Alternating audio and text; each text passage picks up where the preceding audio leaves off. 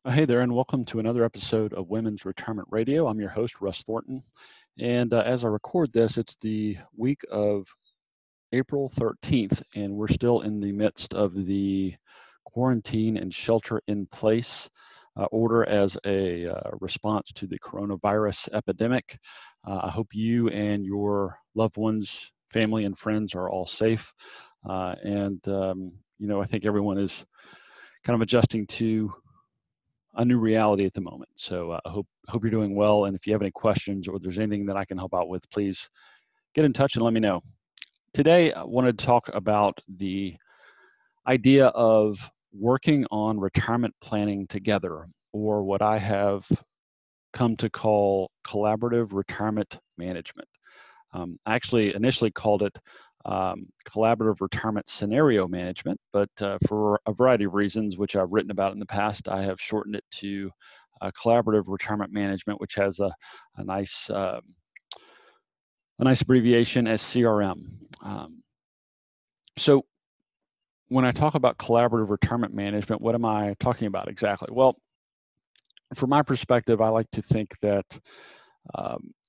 my approach to financial planning and retirement planning advice is different and arguably better than much of the traditional advice mechanisms and platforms and professionals in the marketplace today.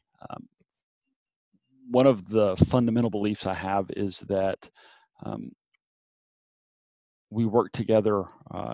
I work together with my client in a partnership. It's collaborative. We work as peers. So I'm not looking for a client that I can dump a lot of the responsibility and frankly, the biggest part of the role of managing and planning for their retirement on the client. That's something that should be shared equally over time. And clearly there'll be times when I, as the advisor, might need the client to become a little bit more involved or engaged, and vice versa. There are times when I'll be doing a lot more of the heavy lifting, perhaps behind the scenes. But as an example, I know many advisors that I've encountered will often start the relationship by sending a potential client or a new client a questionnaire or an online form to fill out, and expect the client to pull all that information together,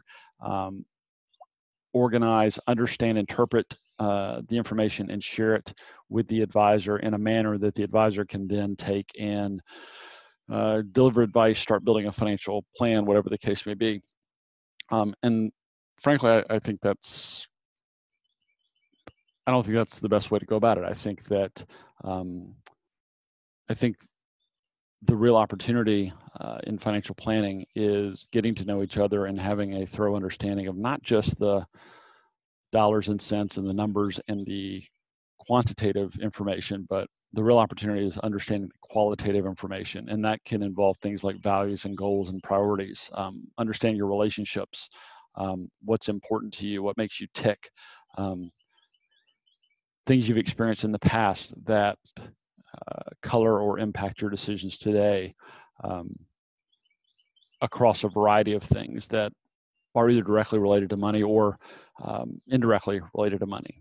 So that's one example, but I think that from the outset and on an ongoing basis, the opportunity to truly deliver personalized financial and retirement planning advice, at least from my perspective, is done in partnership, where we are mutually engaged in the dialogue, the conversations, and the process.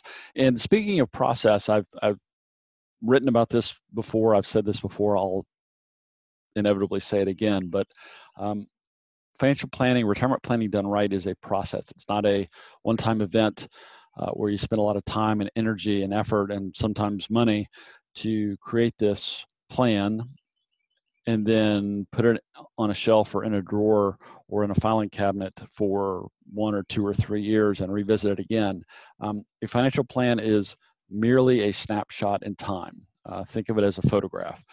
It's basically memorializing what we know today, and frankly, what we aspire to today. But that can change as quickly as minutes or hours from now, certainly days, weeks, and months as they pass. Things will change. Things will change in your personal life, in your professional life, with your family, your friends, with the markets, with the economy, with potential global pandemics going on around the world, which I think very few of us would have foreseen just a few short months ago. So I want to underline the idea that collaborative retirement management is an ongoing process. It's not a product. It's not a one-time event. It's not something you do and you're done. It's something that you embark on. It's a journey. And whether it's me or another advisor or professional or trusted friend, I think there's a lot of value in having someone that will go on that journey with you to serve as a sounding board and help you make more informed and smarter decisions as you face forks in the road or decisions, or have to evaluate trade-offs between doing A versus B or B versus C, or whatever that may look like. And so, again, to back up, collaborative retirement management is about working together in partnership. It's about having a collaborative mindset where open, honest, and ongoing communication and dialogue is paramount.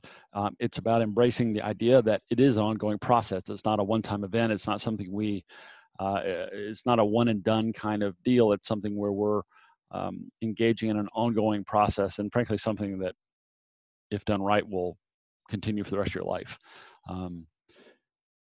And given that it's an ongoing process, I think that you need to approach it with a very flexible mindset, or kind of flexible demeanor, meaning that because of the fact that we're going to be reviewing and regularly updating and discussing and bringing your plan up to date,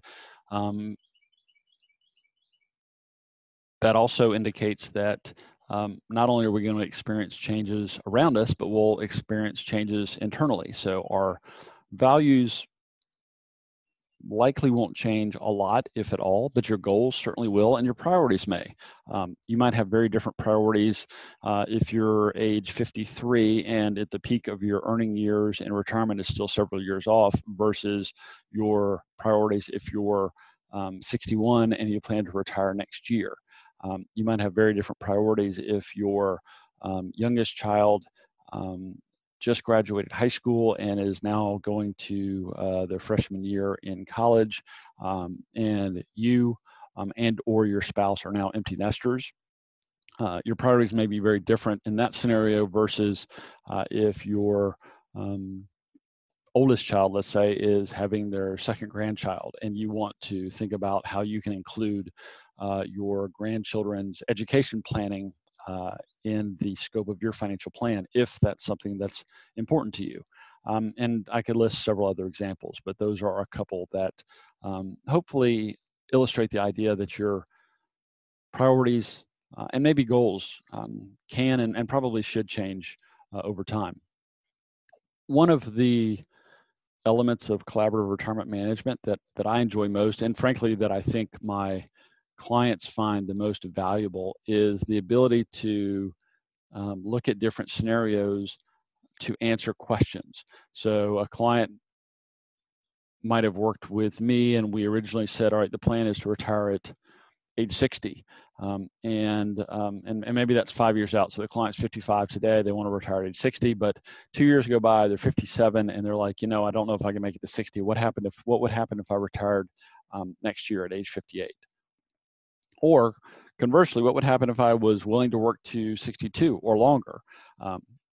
What does that afford me in terms of either being able to reduce my savings now because I'm working longer, or potentially spending more in retirement, or looking at other potential trade-offs or things that a deferred retirement date might buy in the context of a financial plan.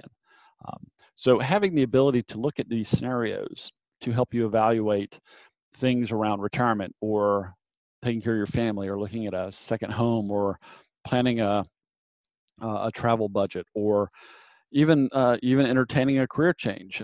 You can look at if you're talking about maybe going to a competitor or or getting a promotion at your current company. We can plug in things like different income levels, which might impact your ability to save. There might be stock options and other executive compensation benefits involved. We can put all those into a planning scenario and see how that stacks up relative to your current plan. And we can also talk about some of the non-financial components, like would you be expected to travel more or work longer hours? Are you going to be more likely to bring work home with you to make sure that projects get finished on time? So I think it really opens the dialogue even more broadly to explore what's important to you, your values, goals, and priorities at the outset of the planning engagement. But as we inevitably encounter decision points or forks in the road along the way, where you either you're faced with a decision or you want to just simply evaluate the decision. What if we rented a home in Florida for 2 or 3 months out of the year while I'm still working, if you have the ability to work remotely, or anything under the sun that you can imagine. So another important element of collaborative retirement management in my mind is the ability to explore and evaluate different scenarios and answer questions that you might have. And finally, I'd summarize by saying it's really all about striking a balance. It's about being well prepared for an uncertain future while still making sure that you're living and enjoying your life today and each step along the way of your life's journey. So I have found that collaborative retirement management really summarizes what I do well, and it highlights some of the things I most enjoy and appreciate about my work with clients like you. If you have questions about it, please feel welcome to get in touch. I'd be happy to discuss or answer any questions you may have. And until next time, this has been Women's Retirement Radio, and we've been talking about collaborative retirement management. Some quick disclosure language. You should consult a financial advisor familiar with the specific circumstances of your unique financial situation before making any financial decisions. Nothing in this broadcast constitutes a solicitation for the sale or purchase of any securities. Any mentioned rates of return are historical or hypothetical in nature and are not a guarantee of future returns. I'm a financial advisor, a certified divorce financial analyst, and an investment advisor representative of WealthCare Capital Management, LLC, an SEC-registered investment advisor based in Richmond, Virginia. The views discussed in this podcast are my own and may not be consistent with or represent those of WealthCare Capital Management.